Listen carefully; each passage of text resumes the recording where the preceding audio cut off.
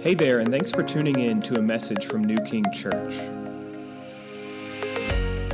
We're a church located in South Burlington, Vermont, and our prayer is that this resource would help you find and follow Jesus. If you want to know more about our church and the ministries we have, check us out at newkingchurch.com. Good morning. My name is Grace, and I'll be reading from Genesis 26 this morning. And when I'm finished reading, I'll say, "This is the word of the Lord." If you could all respond with "Thanks be to God." Now there was a famine in the land besides the former famine that was in the days of Abraham. And Isaac went to Gerar and Abimelech, king of the Philistines. And the Lord appeared to him and said, "Do not go down to Egypt. Dwell in the land of which I shall tell you. Sojourn in this land, and I will be with you and will bless you. For to you and to your offspring I will give all these lands, and I will establish the oath that I swore to Abraham your father.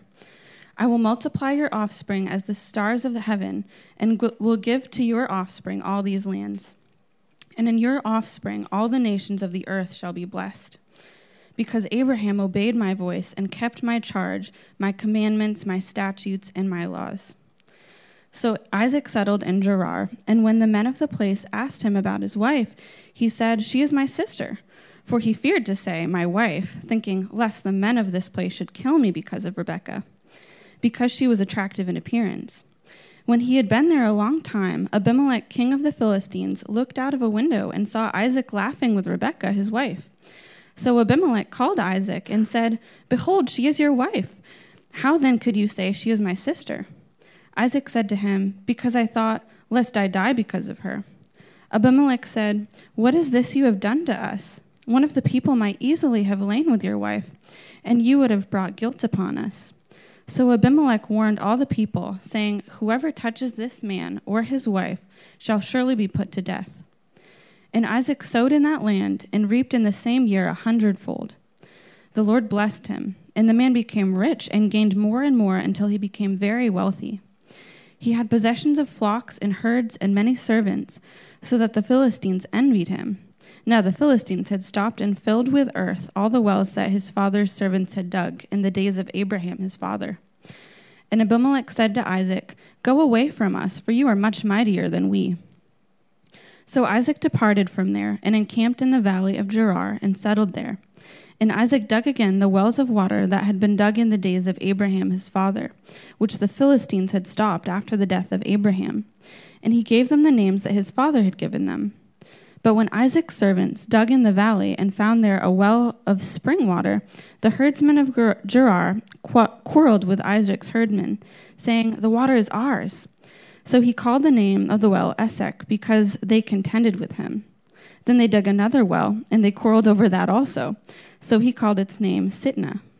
And he moved from there and dug another well, and they did not quarrel over it. So he called its name Rehoboth, saying, "For now the Lord has made room for us, and we shall be fruitful in the land." From there he went up to Beersheba. And the Lord appeared to him the same night and said, "I am the God of Abraham your father. Fear not, for I am with you and will bless you and multiply your offspring for my servant Abraham's sake." So he built an altar there and called upon the name of the Lord and pitched his tent there. And there Isaac's servants dug a well.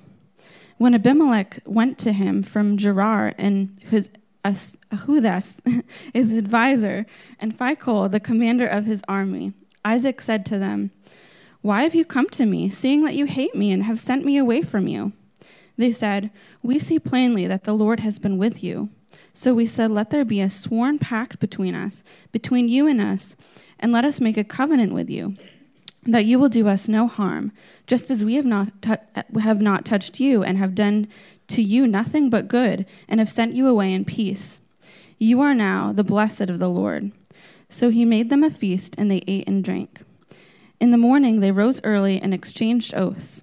And Isaac sent them on their way, and they departed from him in peace. That same day Isaac's servants came and told him about the well that they had dug, and said to him, "We have found water." He called it Sheba. Therefore, the name of the city is Beersheba to this day. This is the word of the Lord. You can be seated. Good morning. We're going to break down every single one of those verses, line by line, word by word, in Hebrew. There's a lot in today's passage. There are going to be a lot of nuggets, okay? And here's the way that God typically uses His Word and uses sermons to impact lives. It's not that you're going to leave here and you're going to remember every single nugget that this text contains. It's not that you're going to leave here and you're going to remember every single point that I bring up. But something is going to strike your heart. Something that is in this passage, something that I talk about, something that I say, it's going to strike your heart and you're not going to be able to stop thinking about it, and you're going to go home and you're going to chew on it, and that's going to be a seed that's in your life, and it's going to bear fruit in your life. So that's what let's stop and let's just pray one more time that God would do that very thing, that He would speak one or two things out of all that you hear, and that it would strike your heart and that it would change you. Let's pray together. Father in heaven, thank you for your word. Oh, it's so powerful.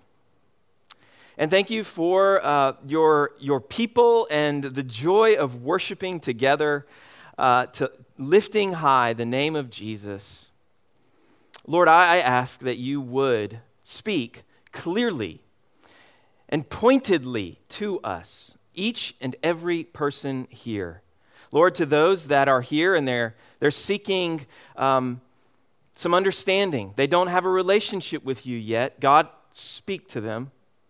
To those that come this morning carrying something heavy, that are going through something really hard, Lord, speak to them. To those that are struggling with some sin and they cannot seem to gain victory over that sin, and it is beating them down day after day or week after week, speak to them.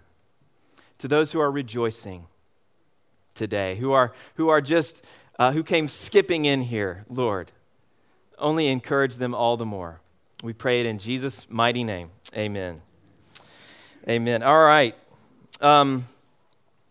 So this chapter is about what it looks like for God to be with you and to bless you. That's what we see in this chapter, is that Isaac is blessed by God. God is with him. And we might agree, those of us who've been in the church for a little while, we might agree theologically that God blesses His people. We might agree theologically that He's with His people. But it's another thing entirely to live in such a way that changes your life, isn't it?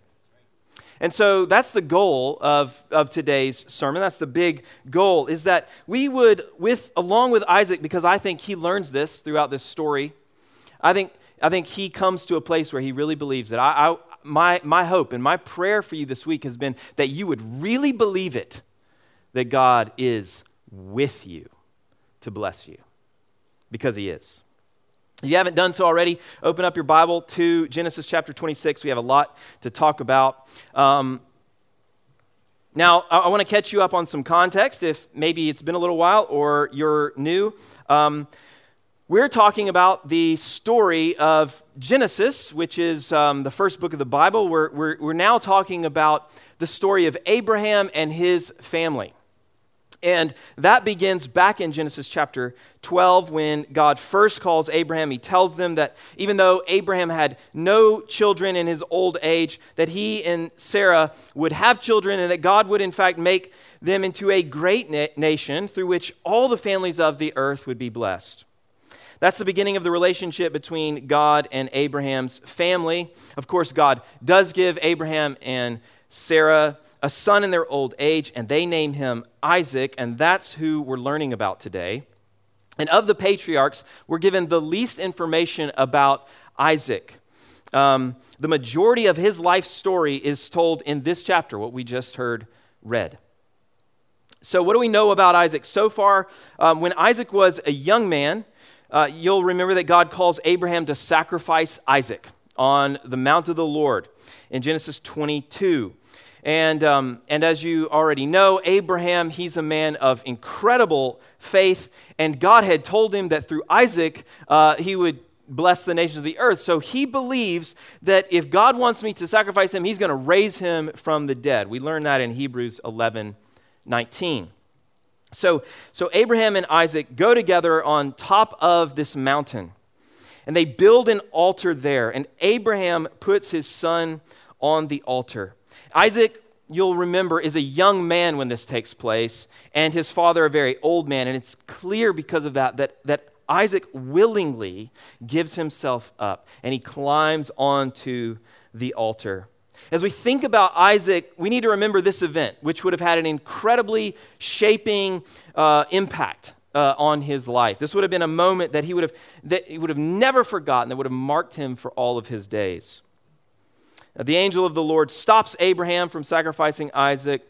It was a test to see that he really feared the Lord, is what the angel said. Now I know you fear God. And it was a test of his devotion and his love for the Lord. And then after that, the Lord speaks to Abraham in Genesis 22:16-18.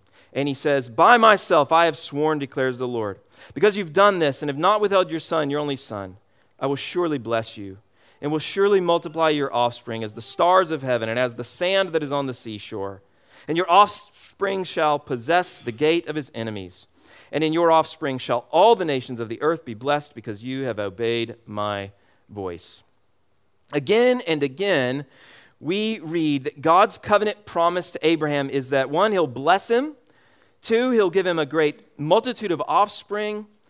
3, he will give his offspring a land to inhabit. And 4, he will bless all of the nations of the earth through his offspring. In Genesis 25, Abraham dies. And in Genesis 25:11, we're told that after the death of Abraham, God blessed Isaac, his son. And that is to say that he transferred the blessing, the special blessing that was on Abraham to Isaac. We might say that he placed his favor upon Isaac. In other words, he determined to do good for him, to protect him, to direct him, and to provide for him so that the promise could be fulfilled through him and through his offspring. This brief account that we have of Isaac's sojourn in the land of promise is meant to prove to us that that is indeed true, that God has transferred his blessing to Isaac. So I want to walk through this chapter and give you 6 scenes and explain what's happening. And as I go through it and explain it, I'm going to draw out some nuggets, but then we're going to look at a few take-home points beyond that. So scene number 1, this is verses 1 through 5. We're going to call the famine and the promise. Moses tells us that there is a famine in the land, which forces Isaac to leave Beer Lahai Roi in search of food and water. He heads toward Egypt, which would have been watered by the Nile. It's the same thing that his father Abraham had done when there was a famine in his day. But on his way to Egypt, before he leaves the promised land, he's passing through Gerar, the land of the Philistines, and God commands him to stay, to remain there in Gerar, and not to go to Egypt, and that if he will stay in Gerar, it says that God will be with him and bless him. So, as if the famine was not already enough of a test, remaining in Gerar was quite another test of Isaac's faith, since the famine was in Gerar as well. And the food and water would have been scarce. But to encourage Isaac to obey, God reminds him in verse 5 of his father's obedience. Abraham obeyed my voice and kept my charge, my commandments, my statutes, and my laws. God is saying, remember how your father obeyed me and how he was rewarded for his obedience. And then we see the promise in verses 3 and 4, the same promise that God had made to his father Abraham, that he would bless him, that he'll give him a great multitude of offspring, that he'll give his offspring a land to inhabit, and that he will bless all the nations of the earth through his offspring. And so It's likely been somewhere between 30 and 40 years since Isaac heard God promise his father those same things on the mountain of the Lord. Scene 2. Scene 2, verses 6 through 11, Isaac's sin and God's protection. If you're familiar with the story of Abraham, you will remember that when Abraham traveled during the famine of his day, he told both Abimelech and Pharaoh that Sarah, his wife, was his sister in order to protect himself, which placed Sarah in terrible danger. Now here in verses 6 and 7, Isaac commits the same grievous sin. All through the scriptures, we see that people are prone to following the pattern of sin that their parents fell into. And whether we realize this reality or not, the same is true for us if we're not careful. I would say that it would do us well to know what are the patterns of sin that my parents fell into so that I can guard against falling into those same sins. Isaac's sin is unthinkable to us, but the reality is that our sin is just as wicked. I want to make that really, really clear. It's so easy to look at another person's sin, whether that's in the Bible or a friend or a family member or a spouse or a neighbor, and think that is so wicked. And the reality is that, friends, our sin is just as wicked in the eyes of the Lord. That we have pride that is just as wicked. We have selfishness that is just as wicked. But here's the thing. In spite of Isaac's great sin, God graciously protects Rebekah. And before she's taken by one of the Philistine men, Abimelech sees Isaac and Rebekah flirting. It says he laughed. His name means he laughs, so this is a play on words. But he sees them flirting, and he goes, "Oh, those I can tell when I see two people that are married. They're married." And he brings Isaac in, and he says, "I can't believe you almost brought guilt upon us." This is an indictment against Isaac that Abimelech seems to fear God, at least in this respect, more than Isaac does. As you read the story and are taken aback by the offensive nature of Isaac's sin, isn't it remarkable that God doesn't remove his blessing from him? That he doesn't just say, "I am done with you," but he remains faithful to him.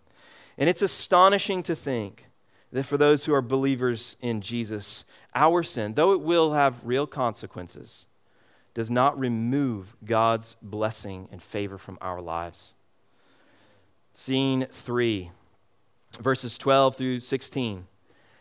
Isaac prospers against all odds. So in the midst of this famine, we learn that Isaac becomes a powerful man.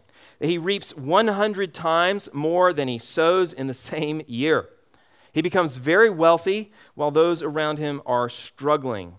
Verse 12 tells us that it is a direct result of God's blessing on him. God keeps his promises to his people regardless of the circumstances. He is not deterred by famines or any other circumstances for that matter. Whatever things seem to stand in the way of God working in your life, faith sees that even when the odds are stacked against you, God can still work. And he will still work on your behalf. Isaac's wealth does not go unnoticed by the Philistines. Rather than making him more popular with the world around him, God's goodness toward Isaac makes those around him hate him. And so, filled with jealousy, Abimelech sends Isaac away. Scene 4, hardship in the land. Now, being sent away from Gerar was yet another test for Isaac, since in Gerar he had been so thoroughly taken care of. But remember, God had commanded him not to go to Egypt, and so he has to find water in the midst of a famine for his household, for his flocks and his herds. in some other way, and that means digging a well. For those living in the arid land of Philistine, finding a well was like finding gold. And in the midst of a famine, it's like finding gold in the middle of the Great Depression. So Isaac goes to the valley of Gerar. He digs again the wells that had been dug by his father Abraham, which it says the Philistines had filled after Abraham's death. And I think that there is a spiritual lesson here for us. He comes to the wells that his faithful father had already labored over, only to find them filled with dirt. Now, maybe you were raised in a godly home. Some of you have godly mothers or godly fathers or godly grandparents who prayed for you, took you to church, taught you the Bible.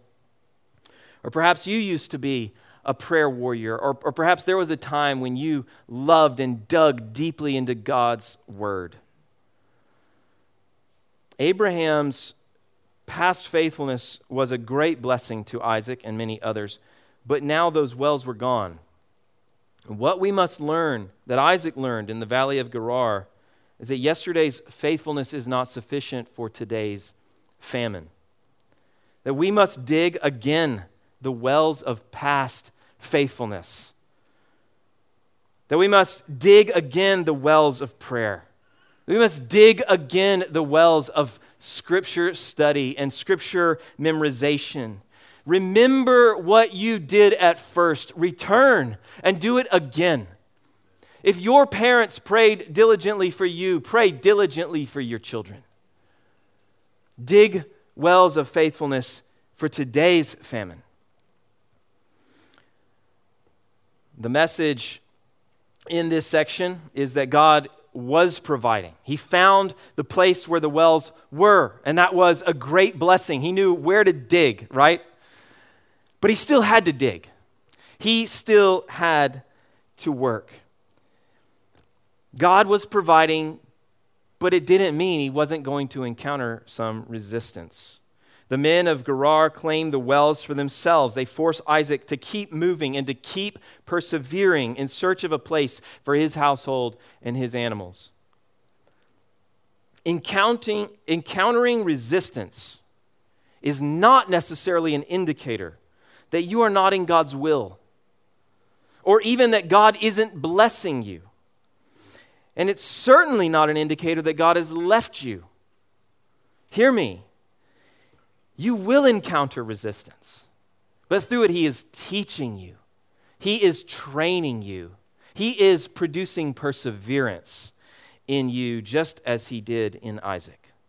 So after much perseverance, Isaac finds a well and a place to live where the men of the land do not contend with him, and he calls that well Rehoboth, which means broad places. God faithfully leads Isaac to a fruitful place. Scene number 5, verses 23 through 25. Isaac has another encounter with God. In verse 23, Isaac leaves the valley of Gerar and goes to Beersheba, where his father spent much of his life in the land of Canaan. And the first night in Beersheba, God again appears to Isaac. And in verse 24 it says, I am the God of Abraham, your father. Fear not, for I am with you, and will bless you, and multiply your offspring for my servant Abraham's sake. Now, in this shortened version of the promise to Isaac, the admonition, fear not, for I am with you, is prominent. And in Isaac's first encounter with God, God had said, I will be with you. And in this encounter with God, God says, I am right now with you. And this declaration that God is with him in the present has a profound impact on Isaac's relationship with the Lord. He immediately responds to God in a way he hasn't before by building an altar and calling upon the name of the Lord. These are the intimate acts of worship and prayer. Abraham had done this. He'd built several altars in the land of Canaan. And an altar, it was a sacred place of worship where an animal sacrifice would be offered to the Lord. However, up until this point, Isaac has not built an altar. or offered a sacrifice to the Lord. We should note that the last time an altar was built to the Lord, it was in Genesis 22 when Abraham built the altar for Isaac to be sacrificed upon. We can only guess at the memories and the emotions that Isaac would have experienced as he laid stone upon stone, the way his father had taught him to do all those years ago. Perhaps this is why Isaac had avoided the act until this time. It just felt too hard. But now the God of his father, who had protected him and provided for him, had appeared to him a second time and commanded him not to fear, with the promise that he was with him. Not just that he would be, but that he was with him now. And Isaac's response was sacrificial worship. We'll come back to that in just a little bit. Scene number 6. Peace with his enemies.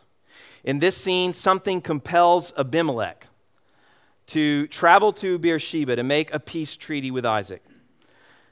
From verse 16 in this story on, it's been nothing but contention with Abimelech and his men. But now, seeing how mighty Isaac has become, Abimelech decides that it would be wise to come and seek peace with this man of God.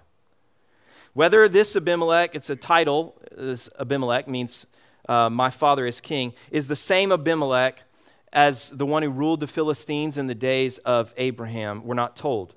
But in Genesis 21, at least 50 years earlier, when Abraham was living in Beersheba, the same place, Abimelech came to Abraham and made a peace treaty with him. The climax of this scene is when these pagan men look at Isaac and declare in verse 28, "We see plainly that the Lord," it's all caps, Yahweh, "has been with you." They may not even believe in Yahweh in the way that is a saving belief, but they can look at his life and say, your life is a testimony that Yahweh is real and that he is with you. It cannot be denied by any honest observer that God has been with Isaac, though he's gone through ups and downs. And though he may not have always known it, and though he may have doubted it at times, God had been with him. So Isaac prepares a feast, exchanges oaths with the Philistines, and they leave him in peace. And the same day, Isaac's servants come and tell him that they have found another well. So, those are our 6 scenes. To kind of recap, in the beginning of this chapter, Isaac is faced with the hard reality of famine. And at the end of the chapter, we see him prosperous. He has plenty of water, plenty of food, plenty of space to live. He is feasting, and he is at peace with his enemies. God has indeed been with him, and his favor upon him. Now, this chapter has a lot to teach us. What does this have to do with us? Everything. Everything, because if you are a Christian, then you are blessed by the Lord. If you are a Christian, then God is with you. If you're a Christian, his favor is upon you. You are in Christ, and every spiritual blessing in the heavenlies is yours, according to Ephesians 1. And he has said that he would never leave you, he would never forsake you, no matter what you go through. His favor and his blessing and his presence is with you. Matthew 28:20, after giving us the Great Commission, Jesus promises, "Behold, I am with you always." Not just when you need him, or you think you need him, or when you recognize it, or when things are going great, always. For how long? He says, to the end of the age. So what can we learn from this story? If God is with us in the same way that God was with Abraham, in the same way that God was with Isaac, what can we learn from this story? I want to give you three things. Number one, knowing and believing that God is with you does not mean an easy life. Interestingly, even though this chapter of Genesis is all about God being with Isaac and God blessing Isaac, it is still a story marked by famine and weakness and sin and relational conflict and setbacks and roadblocks and envy. Our lives are no different.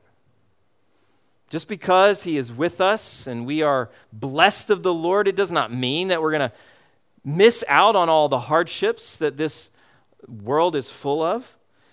Our lives are full of trouble and hardship, and Jesus has told us that it would be so. In John 16:33, He said, I have said these things to you that in me you may have peace. In the world you will have tribulation. But take heart, I have overcome the world. If there's one thing we can take from Genesis 26, it's that trials and tribulations are no indicator that God isn't with you. Or even, listen to this, or even that He isn't blessing you. The difficulties you have experienced and are experiencing are not because God has abandoned you. He is with you and blessing you in and through your pain. In and through your setbacks, your cancer diagnosis, your financial struggle, as you make hard decisions about your future, when you lose your baby to a miscarriage, or a loved one passes away, or you're rejected for your faith at your workplace, or when the pressures of life become too much for you, He is with you in it. And His blessing and favor are still upon you if you are His child. Contrary to the popular teaching of many false teachers, God's blessing on your life does not mean that you will not suffer. The Bible teaches that we will suffer, but that He will take our suffering and make it into something beautiful. He uses your hardship to shape you and to mold you. There's purpose in your pain. He is shaping you and molding you into the image of Jesus, the suffering servant. In the world you will have tribulation, but you can still have peace in knowing that He is with you and He's overcome the world. Isaiah 43:2 says, when you pass through the waters, not if, when you pass through the waters, I will be with you. And through the rivers, they shall not overwhelm you. When you walk through fire, you shall not be burned, and the flame shall not consume you. Trouble and hardship is no indicator that God is not with us. You might be in a famine now, but your God is with you. And whether in this life or the next, you know how the story ends. Your test isn't forever. Your God will get you through. He will prepare a table before you in the presence of your enemies. His plans for you are good, to give you a future and a hope. Point number 2. Knowing and believing God is with you results in fearless obedience. At the beginning of this story, God tells Isaac that He will be with him, right? And Isaac believes it to a certain extent, right? He believes it enough to obey God and remain in Gerar. But he doesn't believe it enough to trust that the Lord will protect him in Gerar, right? Because what does he do? In order to protect his own life, to save himself, he throws his wife to the wolves. I think he knew that God was with him intellectually, but I don't think he believed it deep down.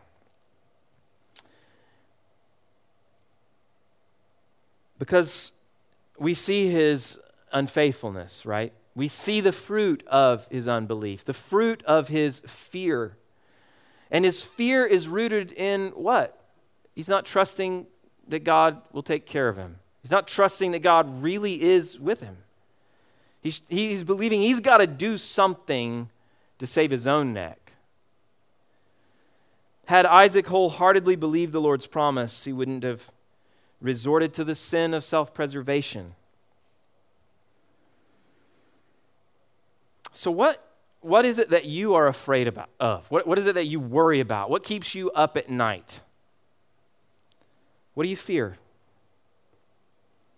The Lord, not too long ago, he showed me that one of the ways that I fall into fear is through overwhelm. And, I start to feel like the things that I got to get done are the things that are required of me. It's too much. I can't handle it, right? And the Lord showed me that overwhelm is a fear that he's not enough, right? It's rooted in fear that he won't be with me, that I cannot do all the things that I've got to do. What about you? What do you fear? Whether it's going into a test at school, or fear of death, or fear of sharing your faith, or fear of what's happening in our culture, or what might happen in our world, or what might happen in your family. The solution to our fears is always, listen to me, it is always knowing and believing that God is with you. That is the solution to our fears every time in the Bible. Let me show you what I mean. Look at verse 24. The Lord appeared to him the same night and said, I am the God of Abraham, your father. Fear not, for I am with you. You see it? Let me show you a few other places. Isaiah 41:10. Fear not, for I am with you. This is the solution to your fear. God is with you. He says, be not dismayed, for I am your God. I will strengthen you. I will help you. I will uphold you with my righteous right hand. How can I not fear God with what I'm facing? I am with you. Let me show you another one. Exodus 3. Moses has just been told by God that he's being sent to Pharaoh, the most powerful man in the world, to demand that Pharaoh let his people go. And Moses' response is, who am I that I should go to Pharaoh and bring the children of Israel out of Egypt? And God's response to him is, what? But I will be with you. His presence is enough. Let me show you another one, Joshua 1:9. Moses dies. Joshua is his successor. And Joshua is being commanded to take and lead the people of Israel into the land of promise. And it is a terrifying thing. And God says to him, do not be frightened and do not be dismayed. Why? For the Lord your God is with you wherever you go. Let me show you one more. I could have shown you 20. These are all through the scriptures. Psalm 23:4. Even though I walk through the valley of the shadow of death, I will fear no evil. Why? For you are with me. This is always God's solution to our fears. Big fears, small fears, whether it's just the fear of overwhelm with your day, or it's the fear that you might not have many days left. God's solution to your fear and mine is that he is with you to bless you.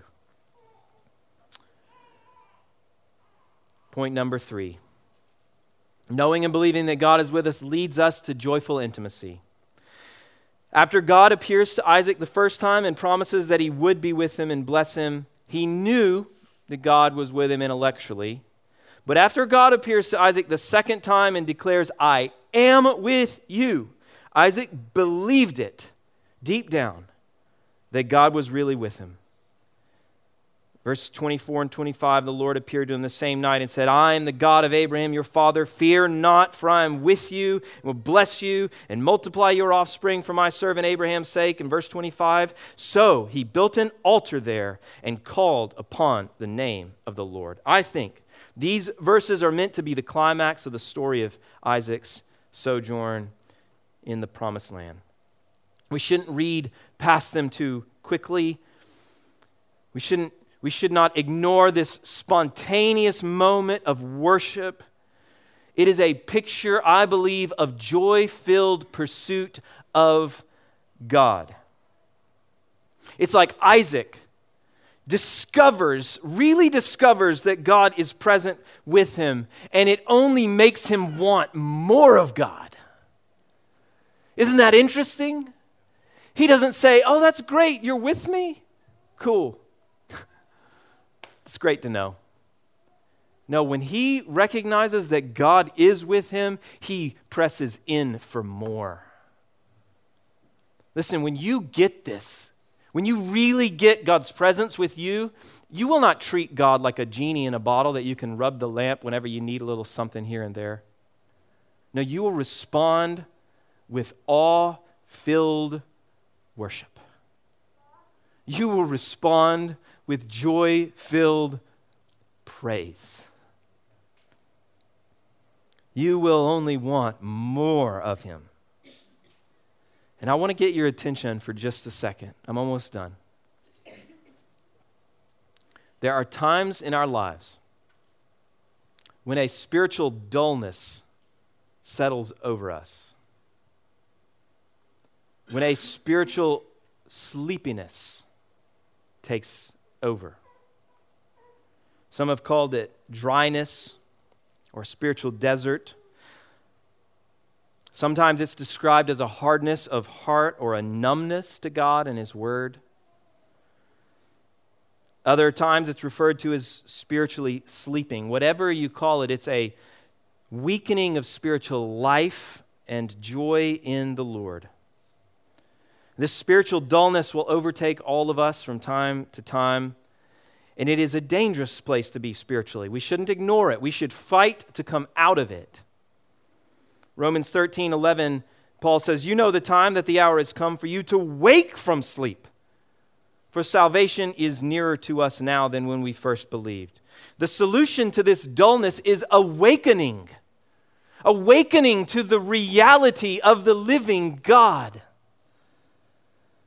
It's not just an intellectual assent, but an awakening to the God who is really with us to bless us moment by moment, no matter what we're going through. Nothing breathes color back into life like coming awake to the fact that God really is, and He is with me. He wants to communicate with me. He wants to lead me and teach me. He wants to be my friend. Do you know that?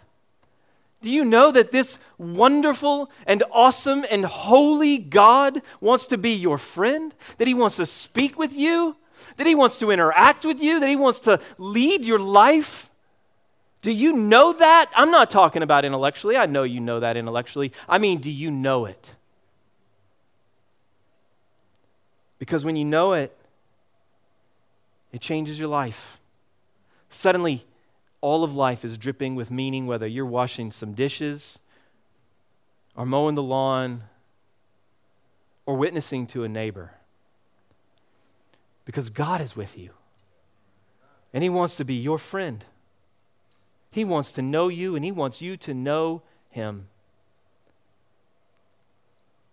Suddenly, you see God at work everywhere around you. Speaking through everything, leading, guiding. Jesus said, blessed are the pure in heart, for they shall see God.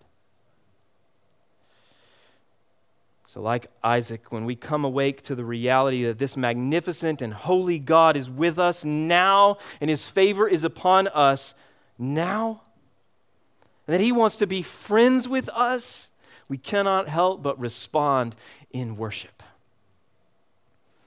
So has a dullness settled over you? A spiritual sleepiness? Then pray that God would awaken you Oh, this is what I've been praying for the last days. That God would awaken me. That I would see him more clearly. Pray for it, friends. Beg him for it. Ask that he would awaken you to his reality. That he is with you always. He loves being with you. And he means to use you for his glory. In Genesis 26:3, God told Isaac, I will be with you. Verse 24, in Beersheba, God told Isaac, I am with you. And in verse 28, the Philistines tell Isaac, the Lord has been with you. If you are a Christian, you can rejoice in the knowledge that God will be with you no matter what life brings, that God is with you today, regardless of what you're going through, and that as you look back on your life, God has been with you through it all. Now, in closing, I know that some of you are here today and you don't know him yet. You're here, and I'm so glad that you're here. You're here because of a spouse or because of a friend, because you're just searching. And I want to point something else out in this story before we close. Isaac's enemies, the Philistines, they reject him early on in the story. They send him away. Isaac says, you hated me when they show up. But before long, these enemies realize that he has the Lord on his side and that makes him quite powerful. And they come to see something very wise. They see that it would be foolish and dangerous for them to ignore the blessed of the Lord any longer. And so they make the long journey from Gerar to Beersheba and seek to make a covenant of peace with God's man before it is too late, before they are punished for rejecting him. Isaac, in this part of the story, is a type of Christ, a picture of Christ.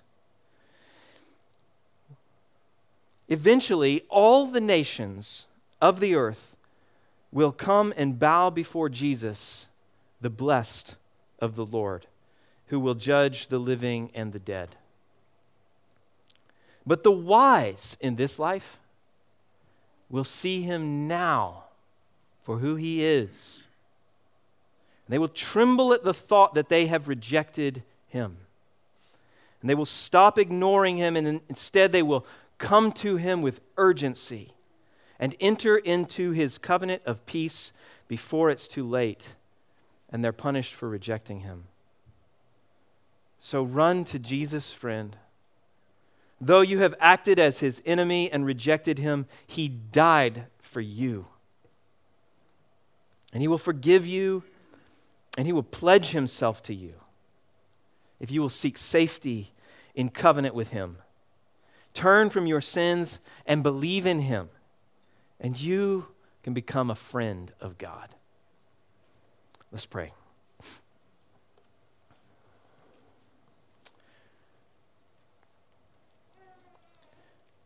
Heavenly Father, it is beyond our comprehension that you would want to be friends with us, that you would go to such great lengths to make it possible for us to be in relationship with you, that you have dealt with our sin, that you, through your Son's death and resurrection, have put away our sin.